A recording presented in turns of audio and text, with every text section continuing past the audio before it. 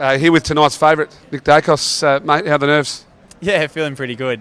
Exciting night, and yeah, can't wait. Saw you in the elevator earlier, cameras following around. You find that a bit odd?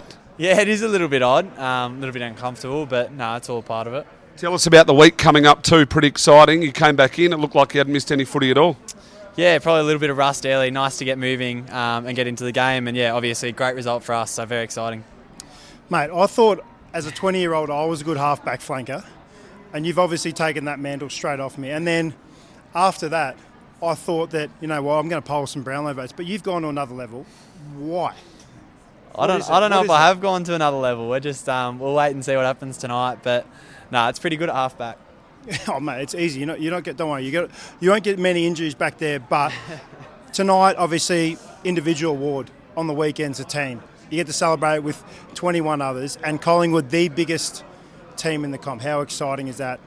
Yeah, super exciting. Obviously, can't wait for Saturday. We worked so hard to be in this position, and unfortunately got so close last year and just missed out. So hopefully we'll make it count this year.